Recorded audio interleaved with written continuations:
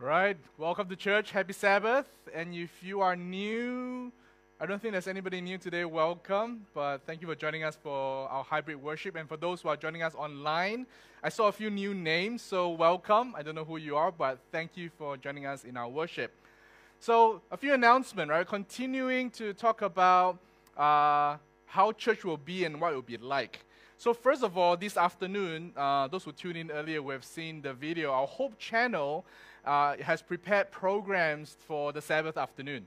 So starting today onwards at 3 p.m., if you tune into our Hope channel website, there'll be an episode on Forgiving to Live.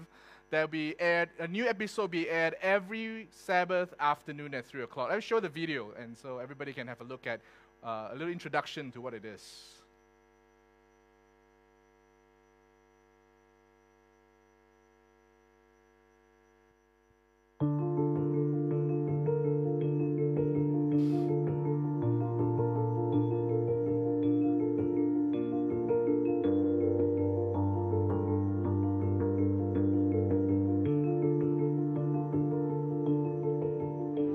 Every emotion in me cried out for revenge. I kind of felt that I should reach out, and slap him on the face. Maybe even spit on his face. If you have a story that you find yourself repeating over and over again about what someone else has done to hurt you, then the Forgive to Live seminar is just the program for you. Here you will learn not only the benefits you can receive by forgiving, but you will also get very practical guidelines on how to forgive. So you can let go of your past and move on toward a new and more exciting future.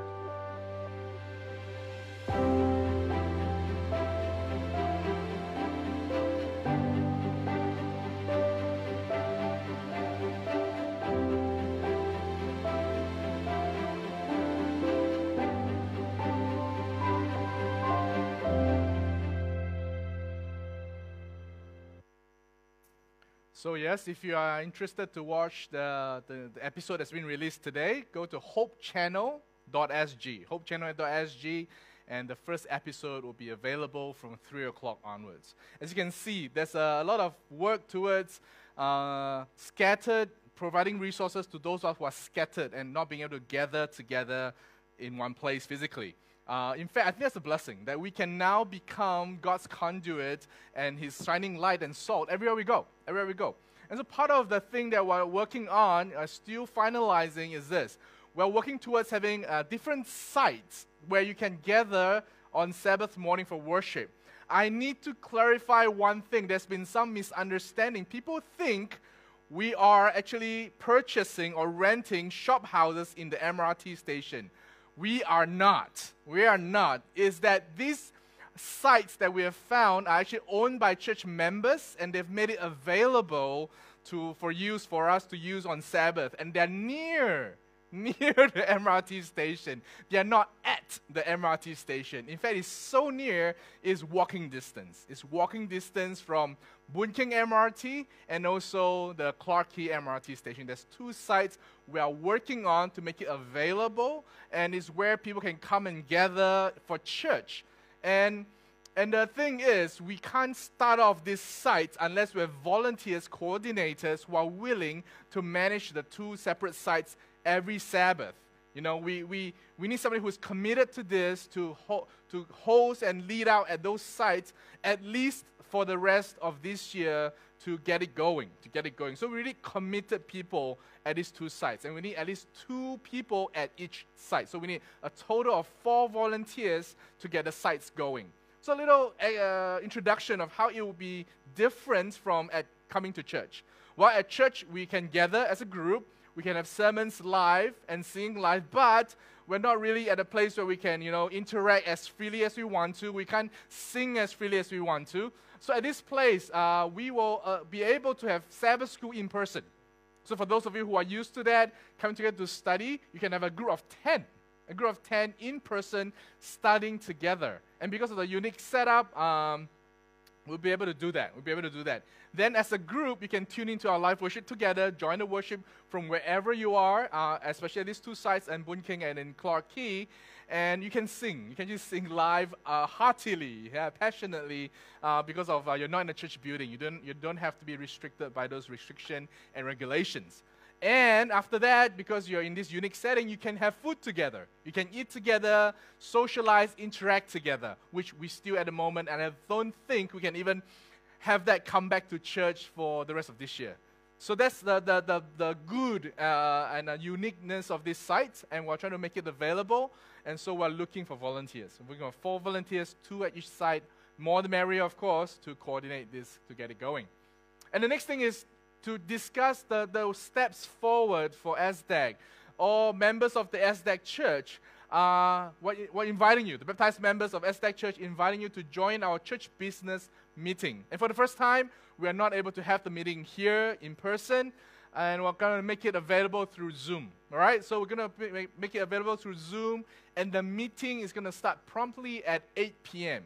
The good part is you don't have to rush here. You don't have to rush it after your dinner. You can have your food at home, and you can just join online to the meeting. The links should have already been sent out to you, either via WhatsApp or email. If you have not received, some glitches may have happened, please text, message, WhatsApp, whatever, this number right now. For those of you at home, text this number right now and says Zoom meeting link or whatever. Just let me know that you're asking for the church business meeting link to be sent to you. 8754-5504. Either through message, through Telegram, through WhatsApp, whatever. I think we have all of those things. So message us if you are a baptized member of the SDAG Church. If you have not received the link yet, send a message and we'll get the link to you before 8 p.m. tonight. All right? So those of you message now, 8754-5504. We want as many of you to be involved in the church business meeting as possible. I'm going to be sharing some of the things that we're going to look at in moving ahead. And also we'll be sending you the agenda. Those of you who are already received the link should also have received the agenda. So for those of you who have not, I'll send it to you and you have the agenda to prepare for tonight's meeting. 8 o'clock via Zoom. 8 o'clock via Zoom. The next thing we're doing is I'm very excited that despite our inability to meet and gather in person, God has blessed us and brought souls to the church, reminding us that this work is His and not ours. We're participating in the work with Him, and today we have a profession of faith. And for some of you who do not understand what the profession of faith is somebody who has been baptized by immersion previously, but now choosing to join the church as a member. Choosing the church as a member. And today we have Nancy. I invite her onto the stage. You can take off your mask and join me on the stage. She's, after studying, I'll let her tell you a little bit more in detail her own story. But just a brief introduction. She came to church 7 years ago, about 7 years ago. Elder Albert brought her to church, and then she's been participating in the socials, and eventually she joined the small groups, and here's your microphone. And eventually she studied, and she decided, after thinking through it and having 2 interviews with me, to become a member of the church. So Nancy, I'll let you share a little bit about your own story. I know you're nervous, but don't worry, we're all friends here. Just read through a little story and tell us a little bit about yourself. Good morning and happy Sabbath, brothers and sisters in Christ. All of us love to have bonuses, as I have double blessed bonuses, such as my birthday bonus yesterday and today. I'm accepted into the fellowship of the SDAG, Family of God, as a member of the church. I was brought up in a very strict Christian Anglican family, and both my parents were Chinese language school teachers. I was baptized with immersion in water at Vicky Terrace Church when I was 15 years old. After that, I attended St. Andrew's Church, where I had the opportunity to enrich Bible knowledge by attending classes and cell group. I went to Canada for further studies in BCom. I returned to Singapore and worked at Tartley Bank. I was married to a Catholic husband who passed away peacefully. From then on, I had nowhere to go, and maybe I had to sleep on the street as homeless. I left my husband's house, and my brother was kind enough to accommodate me temporarily lodging. Generally, I have ups and downs in my life. I went through many challenges with friends and family members. My mom passed away in August 2012. Nevertheless, I underwent depression and being upset with family members having shattered relationship. I figure and wonder, what is the right divine path to walk and the right church to attend? I kept praying to God for the answers. Then I met your church, Elder Albert Call, in the ukulele class 7 years ago. He counseled and gave me good advice to look forward positively and led me to attend SZ. He emphasized on healthy, balanced diet and lifestyle living. I thank God and all AY members for the nurturing and accepting me for the Bible studies. We enrich our Bible knowledge and grow spiritually and tremendously by attending Seth Uruba and Roger Wong Zoom Bible classes during last year COVID period. I learned a lot from books of Daniel, Revelation, and Ellen G. White books, The Great Controversy, and Step to Christ. Thanks to Pastor James and STEP members, Albert Call and Esther Call, who provide me packet lunch food frequently, Raymond Chua, Dr. Lily Wong, Sutira Kuna, one who gave me 2 devotional prayer books, and all AY members for all the encouragement who helped me to grow spiritually. I thank God for the new birth and give glory to God for the true estate church. Thank you for your listening ear, and thank you for your attention. Thank you so much. Amen. Thank you. Hold on to the mic. And as you can see, Nancy coming to the church was not the work of one single person and not just the pastor. But in fact, you look at this, the pastor was not involved until the tail end. But all the members, the AY members, Uncle Albert Cole, and all the people who supported her during her time here led her to the decision today. And so for her to join a church, there's 3 vows I'm going to read. And at the end of it, I'm going to ask you to raise your right hand and say, yes, you're in agreement to accept the pledge, all right? So I'm going to read them first. Number 1, I accept Jesus Christ as my personal Savior and Lord, and I desire to live my life in a saving relationship with Him. And that was expressed in your baptism by immersion previously. I accept the teachings of the Bible as expressed in the Statement of Fundamental Beliefs of the Seventh-day Adventist Church. That's through the studies, Bible studies, and I pledge by God's grace to live my life in harmony with these teachings. Number 3, having been baptized by immersion as a public expression of my belief in Jesus Christ, I desire to be accepted into the fellowship of the Seventh-day Adventist Church and to support the church and its mission as a faithful steward of my personal influence, my tithe and offering, and a life of service.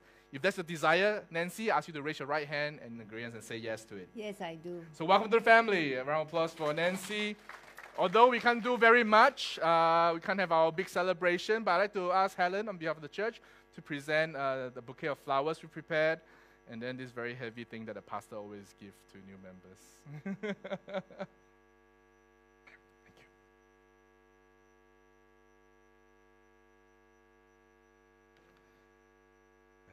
you. Your profession of faith cert is in this whole huge bag, and because it's Chinese New Year, right? You can use this later to put orange. And welcome to the family. Here you go. Can you? Oh, how you? Okay. Yeah. Okay, thank you so much. Right. Have a seat. Thank you so much.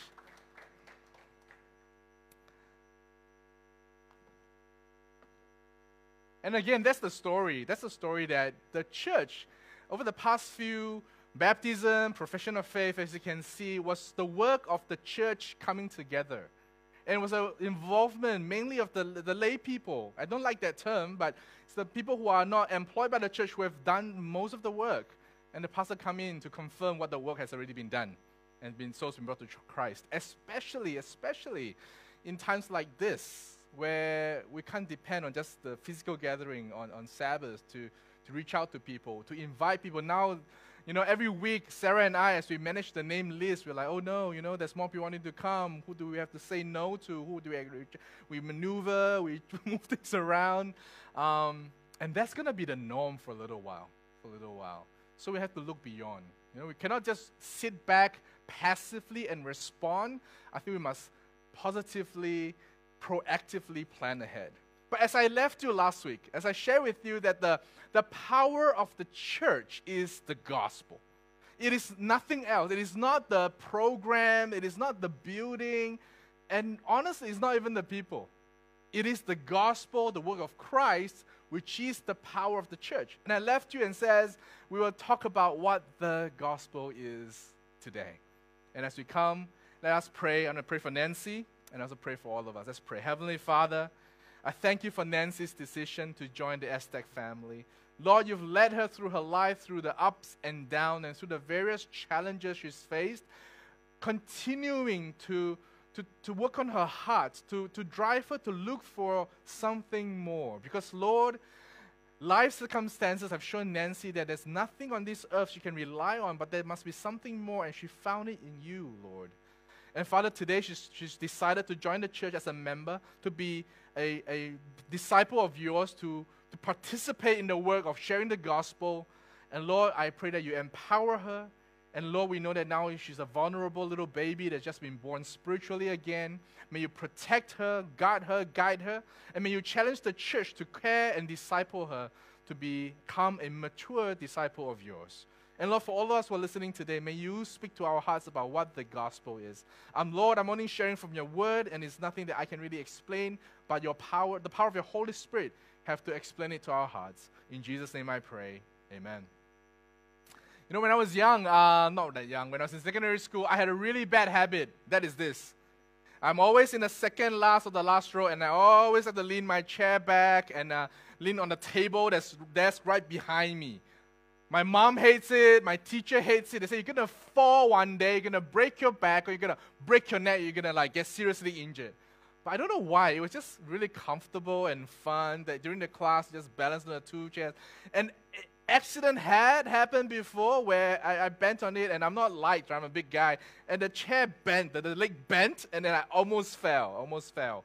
I laughed it off, but actually looking back, it was actually quite dangerous.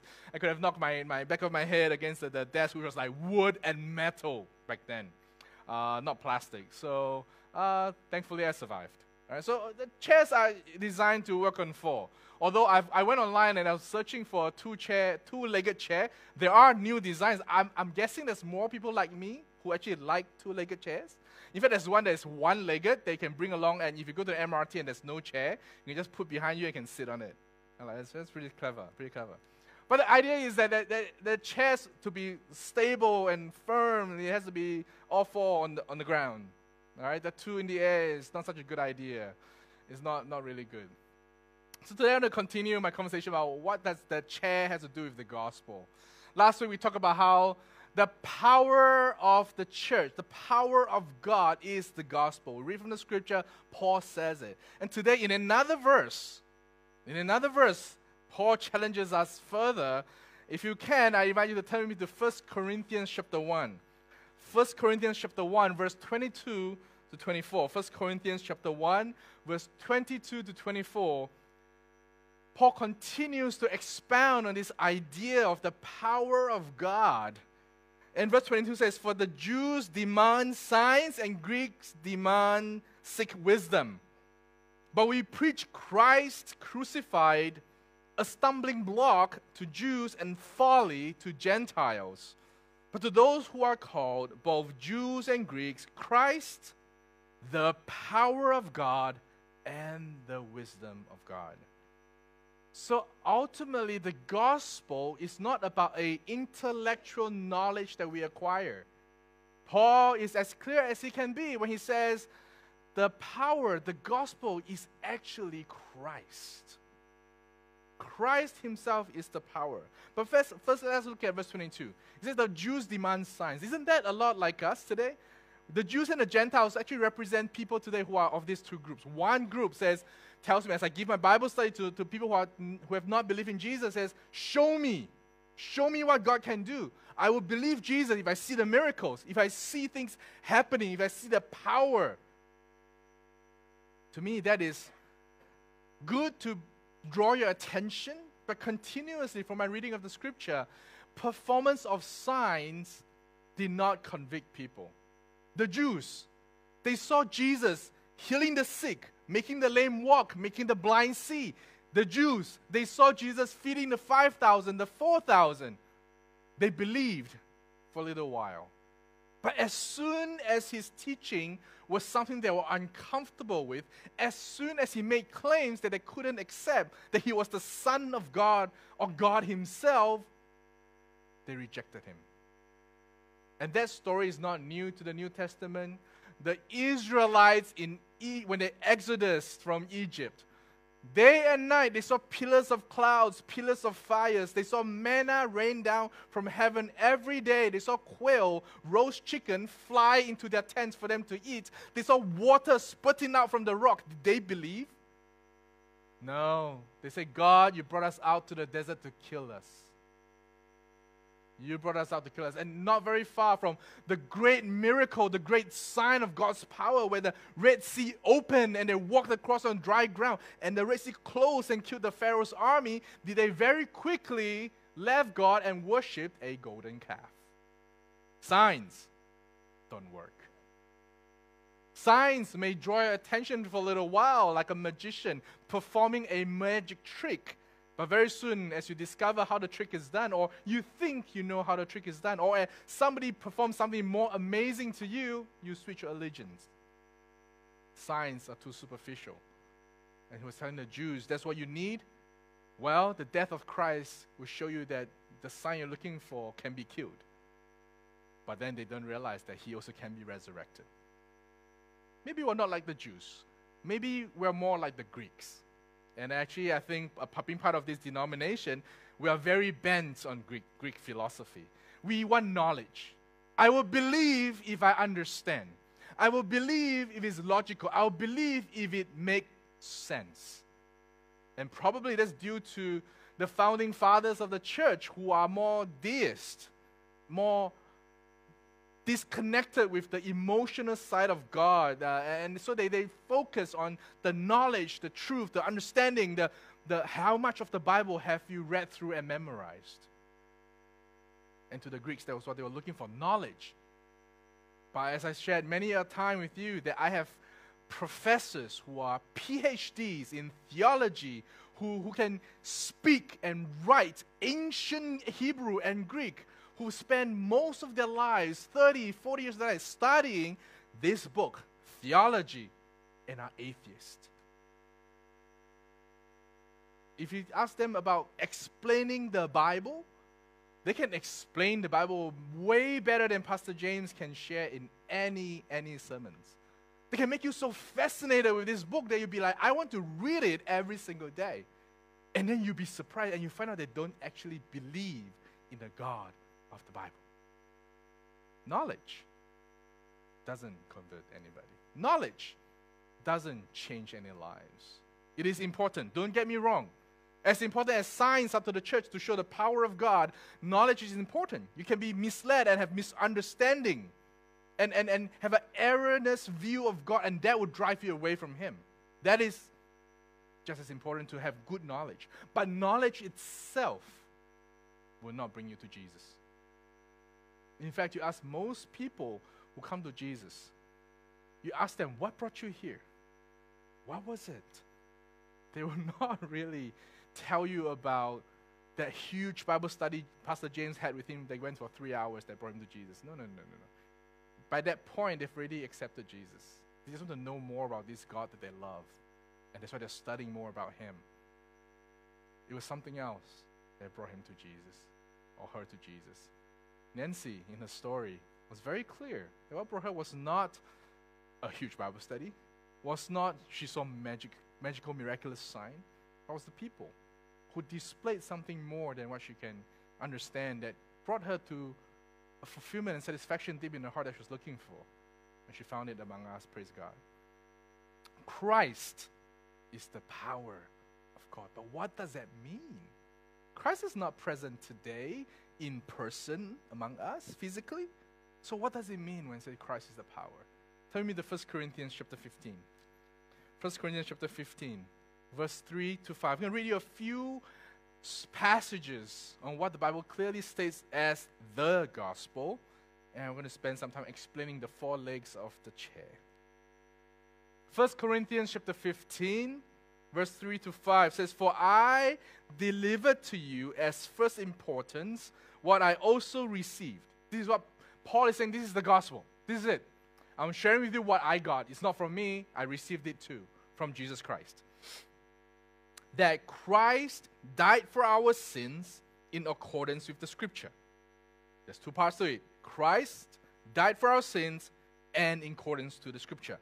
That he was buried, part 3, and he was raised on the third day, part 4, in accordance with the scripture. Everything that happened to Jesus was not incidental, accidental, miraculously happened with no planning. It was a fulfillment of the prophecy as written. And the prophecy started in Genesis chapter 3. That Jesus would come.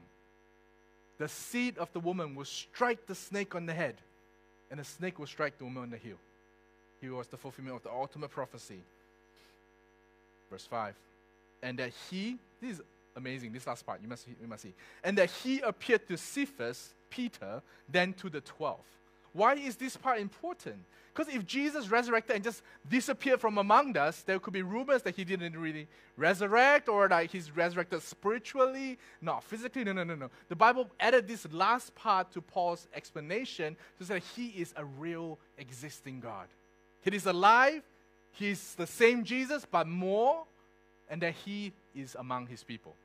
He showed himself to Cephas to say, hey, I'm alive, I'm a person, I'm a physical body. Before later on, they saw his ascension. Let's go to the next verse. Let's go to Galatians.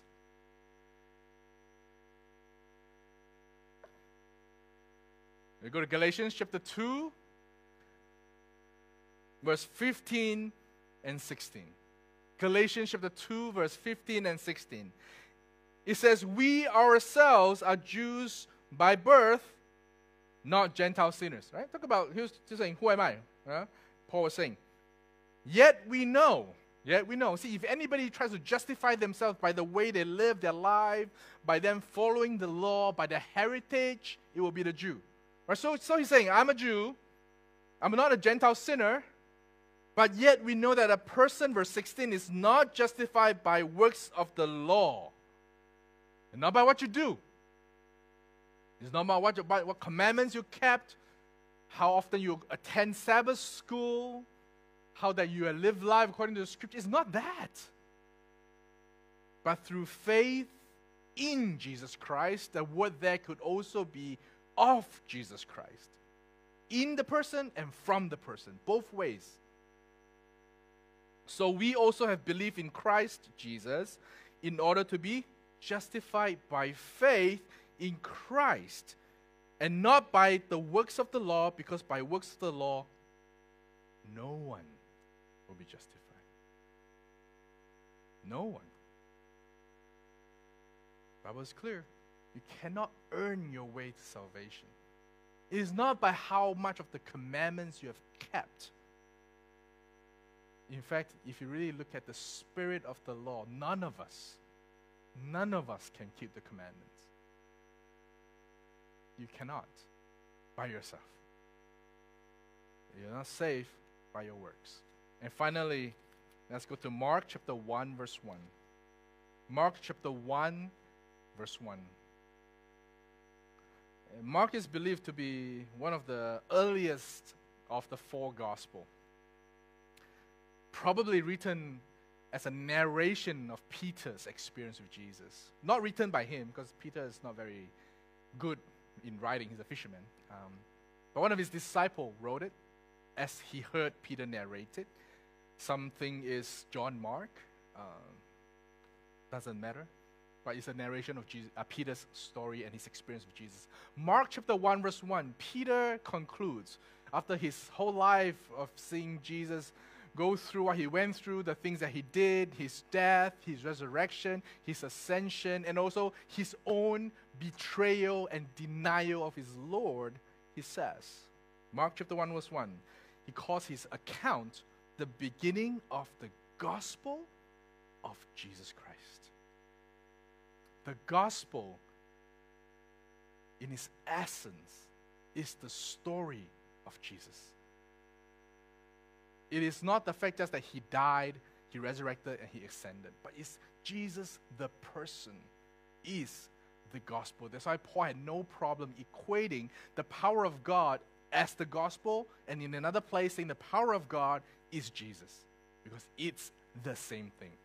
The gospel that Christians must follow and believe is not a set of understanding, but a person who we worship. That is the gospel. And so the gospel has 4 parts to it. There's 4 parts, and all 4 parts must stand together for our Christian life, for our gospel to be powerful, to be balanced.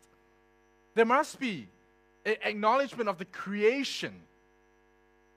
And I'll explain it a little bit further later on. And also there must be the fall, then the redemption, followed by the new creation.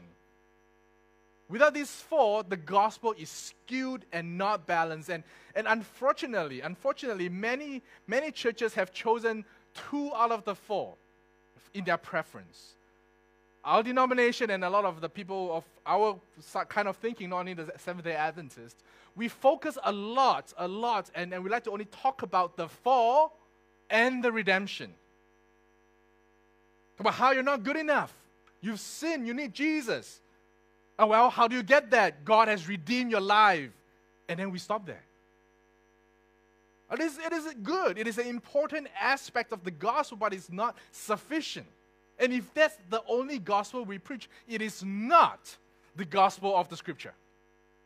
The gospel of the Scripture has all 4 parts. And not one can outweigh another. Have you ever sat on a chair where it's not balanced? A lot of time you go to a table, that's not balanced.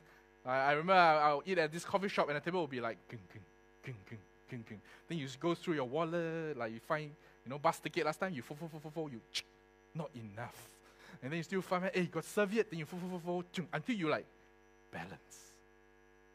So if one aspect of the gospel is longer or more emphasized than the other, it is not better. It tips the whole balance and it makes things look out of place. Others, of other groups of believers, focus a lot on the creation. The creation of the gospel, and then talk about the new creation. They skip through the middle as though you have not fallen and no need of redemption. You are created. Oh, life is messed up. Now you're new. And then how did that happen? Magic. So all 4 are important to us. So let me go to each individual aspect and talk about it. Creation. Creation reminds us, importantly, about where we came from. That's the question people are asking. A lot of the calls I received last year during COVID was, what's the meaning of life? Why am I still alive? Which is very scary, because the next comment that I hear is, there's no point living. At that point, my bells will go off and go, what are you thinking? And there's more than one time where I have to refer them to SOS because they had a plan. There's no point living. Well, tomorrow I'm going to go get this and do this later on. Because they don't find meaning in their lives. What's the point? I work all my life for one company. All of a sudden, everything's gone. I have nothing left. My family's left me. What's the point? Might as well not live. But creation tells us where we come from, who we are, why we exist, our value as humanity. The fall explains very critically, importantly, why our world is messed up. Without the idea of the fall, we cannot explain why good people experience bad things. If it's a legalistic, I earn good, I do good, I should receive good kind of world, then how do you explain awesome, wonderful, nice, beautiful-hearted people going through awful things? You can't explain it without the fall. You just have to then discount the whole idea of life being fair. Or you choose the other option where life is random. There's no meaning, there's no God, there's no control. Life just is bad. With the fall, with the story of what happened back in Genesis 3, it tells us why the world is messed up, why there's COVID, why there are good people dying for no apparent reason or their own fault. But then there must be redemption.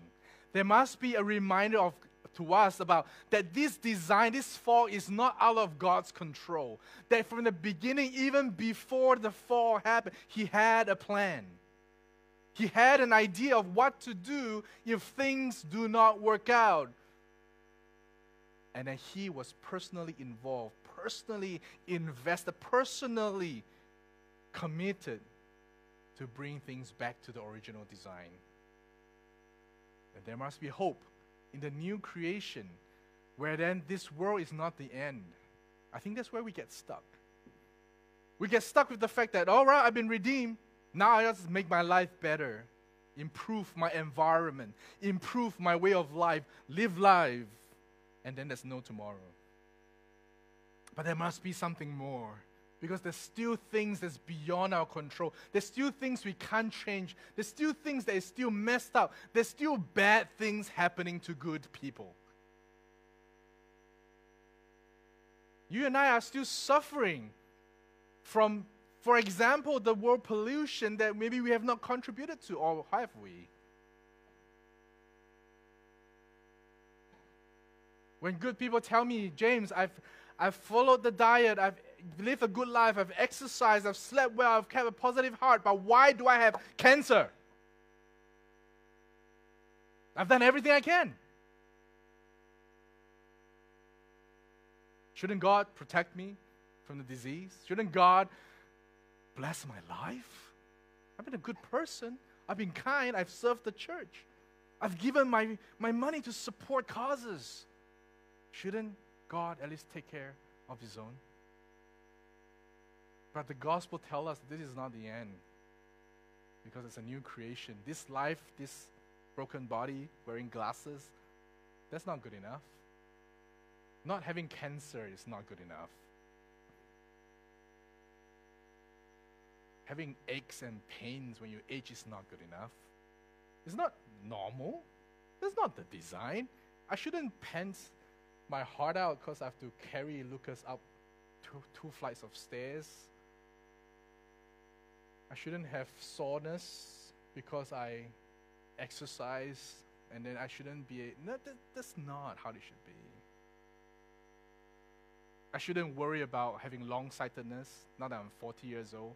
Every time I go to the optician, they say, are you having difficulty seeing things near? I say, no. Oh, you will come.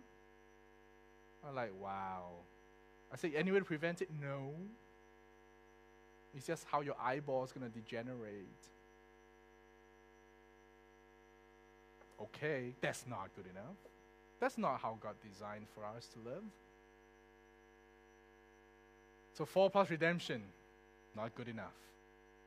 Creation plus new creation, not good enough. We tend to cite one of these two. So the gospel must, as a reminder, have all 4 feet planted equally balanced on the ground. That is the gospel. So what do you do when you take out creation?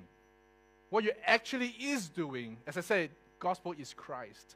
when you take out creation from your gospel, you're taking away Christ, the identity as the Logos, as the Word of God, as the original design, as the blueprint of how our life should be. We shouldn't be struggling with temptations and sin our entire life. We shouldn't be bonded by addiction to our self-fulfillment, addiction to approval from others, addiction to being able to achieve so that we be recognized. Shouldn't be stuck in that mind, that world of living. Creation tells us Christ is the Word. Christ is the original design. Christ is the model we can become. Without creation, you take Christ out of the equation, you have nothing to become. Who you are, that's all it is. When you take out the fall from the gospel, you take out Christ as the victim. Because ultimately, we're not just suffering. Ultimately, all our guilt and burden and shame is placed upon one person. And He took it for us. The innocent lamb died for us. If you take away the fall, you take away the price Jesus paid. If you take out redemption from the gospel, you take away Jesus as the mediator, who was the innocent lamb that was slain, but He's also the lamb that resurrected. The lamb that resurrected as the Lion King. Lion King. Guess where he got that story from? Who came back to life, who reclaimed His throne. The return of the King, as J.R. Tolkien would say.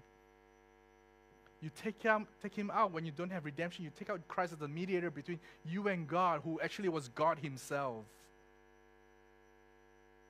And you take out new creation from your own gospel. You take out the hope that will propel us into a certain future that we can look forward to. If you take out the new creation, this world is the end and there's nothing else to look forward to. Then there is no point in following this life as a Christian. All four must be present because the hope that we have comes as Christ as the Savior, granting us the new life, the resurrection, the ascension into kings of the universe. To be His child, ruling, judging the world together with Him, and the earth being recreated to the new heaven and new earth, when He will come and He will rule the world from here. So all four aspects, the creation, the fall, the redemption, the new creation, are the 4 feet of the gospel that you have to experience, not just understand. Because all these 4 aspects can be learned in just 1 hour or less, but to experience is how the gospel will have its power. You have to experience Christ in your life in all 4 aspects. Christ as the Word, Christ as the victim, Christ as the mediator, Christ as your Savior. Then you fully will embrace the gospel, because the gospel is not something learned. It's not something magical, miraculously endued and bowed into your life, but it's something you have to know personally as God.